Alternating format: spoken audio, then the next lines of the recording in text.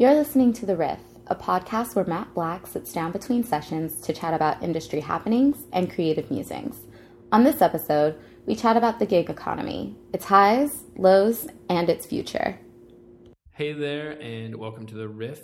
I'm Micah Haycoop, the Director of Operations at Matt Black, and I'm here today with... Jonathan Godino, Project Manager here at Matt Black. And this is a podcast first, so Jonathan, thank you for jumping on the pod.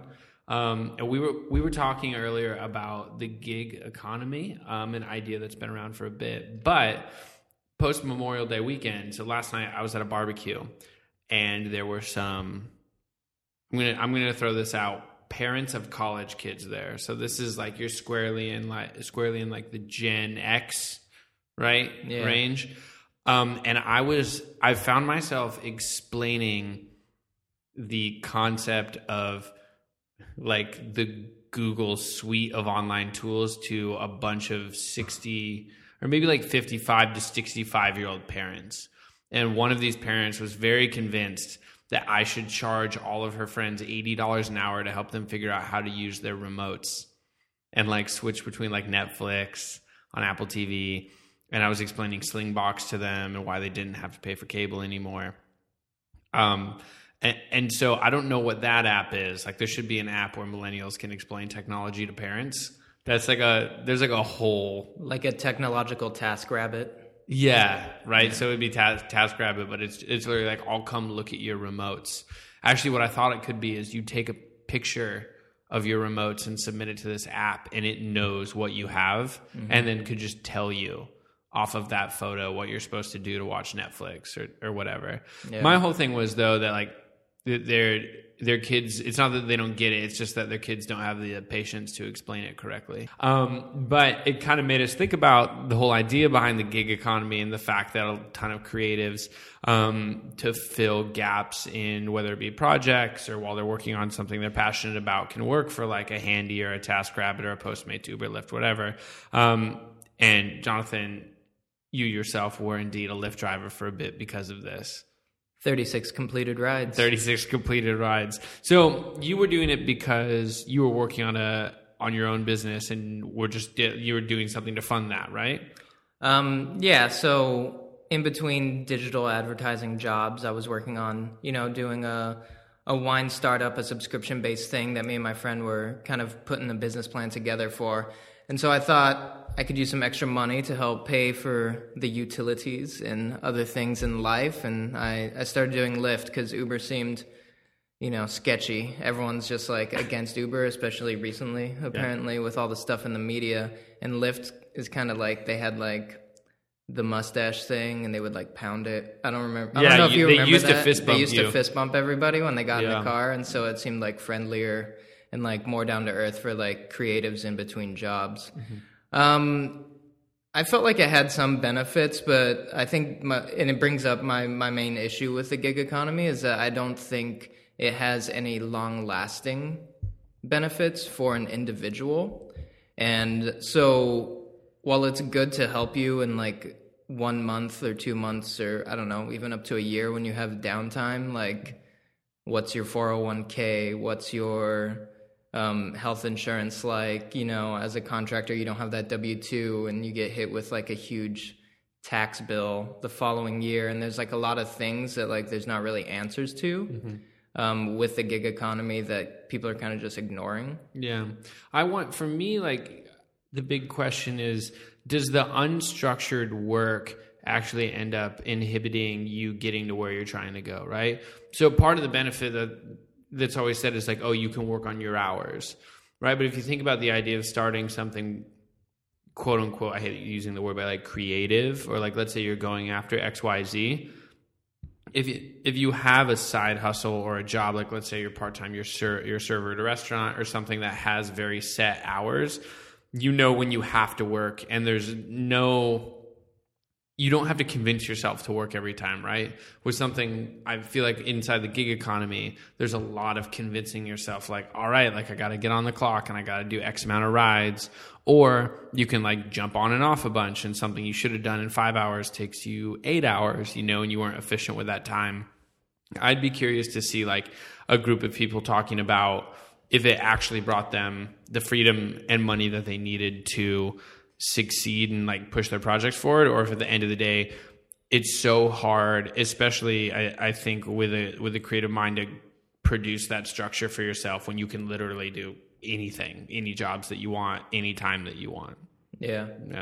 The other thing that we were talking about surrounding the gig economy was whether or not so you were talking about the long-term piece for the individual employees. I continue to be curious about the long-term piece for all of us who use it. So I would say at this office, we were big Postmates users. Mm-hmm. We were also big Uber users. But whenever I've used TaskRabbit for 2 things, and both times I got the final bill and was just like, oh my God, this is the most expensive thing I've ever done in my life. It's like a 1 hour minimum. So even if it takes them like 10 minutes to do whatever you want, you're charged for like that flat hour fee of like $45. Mm-hmm. Yeah. And then they're taking 30% from that person. So if I'm that person, we were reading this New Yorker article about gig economy, and they're one of the best people on TaskRabbit charged $55 an hour. So after 30%, he made $40 an hour ish. Right? Mm-hmm. Whatever taxes and such on top of that. But then, and it said that he had done everything from like making a bunch of beds for Casper, the brand. He had written a best man speech for someone, which I thought was pretty amazing because he was he was a writer. He was hanging a lot of picture frames. That was a big thing. That was a big thing for him. I'm just curious as to like, is he making the money that he needs? I'm overspending on this thing that like I kind of need, but I may not do multiple times.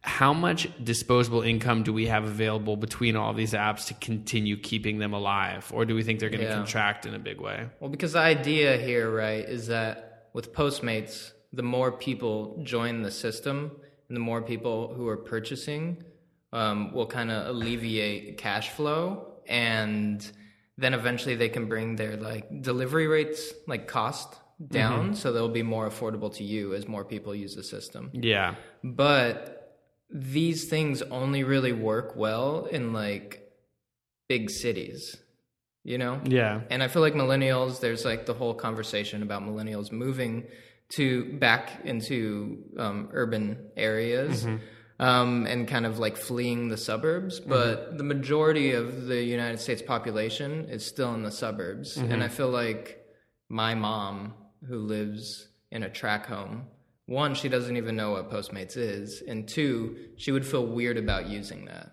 You know? So like I feel like I agree with you. Like we're never gonna hit that like breaking point to where it's like cost effective for everybody involved because enough people are on the platform. I wonder if eventually what we should do is just mold Uber, Postmates, and TaskRabbit to where you just have super handy drivers. And so you're putting together like the ultimate schedule of picking up people, food, and then maybe they drop the food off at apartment 1 and they walk over to apartment 2 and install a frame, and then they drive someone from apartment 3 like down the block. And then you're able to you're like getting paid on top of that, and we've really consolidated it. Because otherwise, like small town, like how many TaskRabbits do you really need? And how long is that person going to sit around for you to be like, I don't feel like picking up my own Applebee's order? So I think the moral of the story, 1, a decent fallback if anything ever doesn't work out with your creative job. But 2, we're curious here as to like other people's experience in this, how it's worked, if anyone's ever really been able to truly merge this and a creative pursuit. If so, that's amazing, and we should have them write an article for the Shapeshift Report, but we'd love to hear about it. Yeah. So if you have done this, please email us and let us know.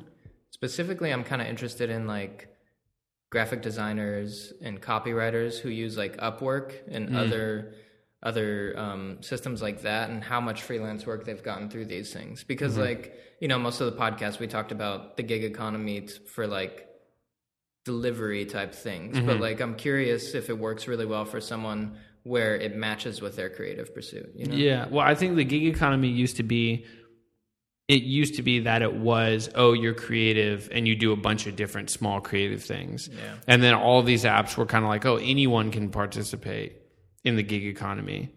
But now, and what you're saying as far as like people who are grabbing it from online, are those more viable sources for actually like making a career? Or do you think that those are still where because of the middleman of the system, you can't make enough money to really sustain yourself?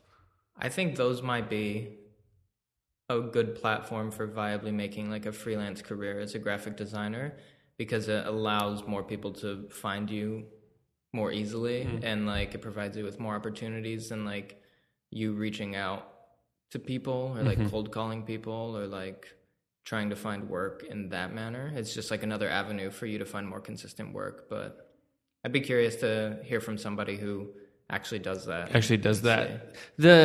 Because at the end of the day, the thing that you're giving up, this is the same as anyone else, right? Like if you're paying like cost per click or you have brick and mortar, the thing that you're always paying for is like traffic and customers.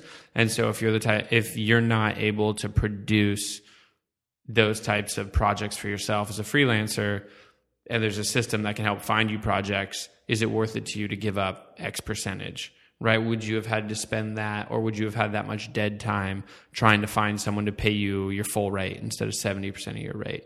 So it makes sense. I mean, if you're kind of putting yourself out there as a brand in a store, but again, I think this was a problem that was presented way back, even when like Etsy was first getting big and they were breaking out like how much people were working. It ended up being like for like $4.50 an hour or whatever, right? After like you were expected to have kind of a cheap price on this craft, and then there was shipping, and then Etsy took their cut, and whatever other like merchant services you had to pay for, you were like slaving away for no money.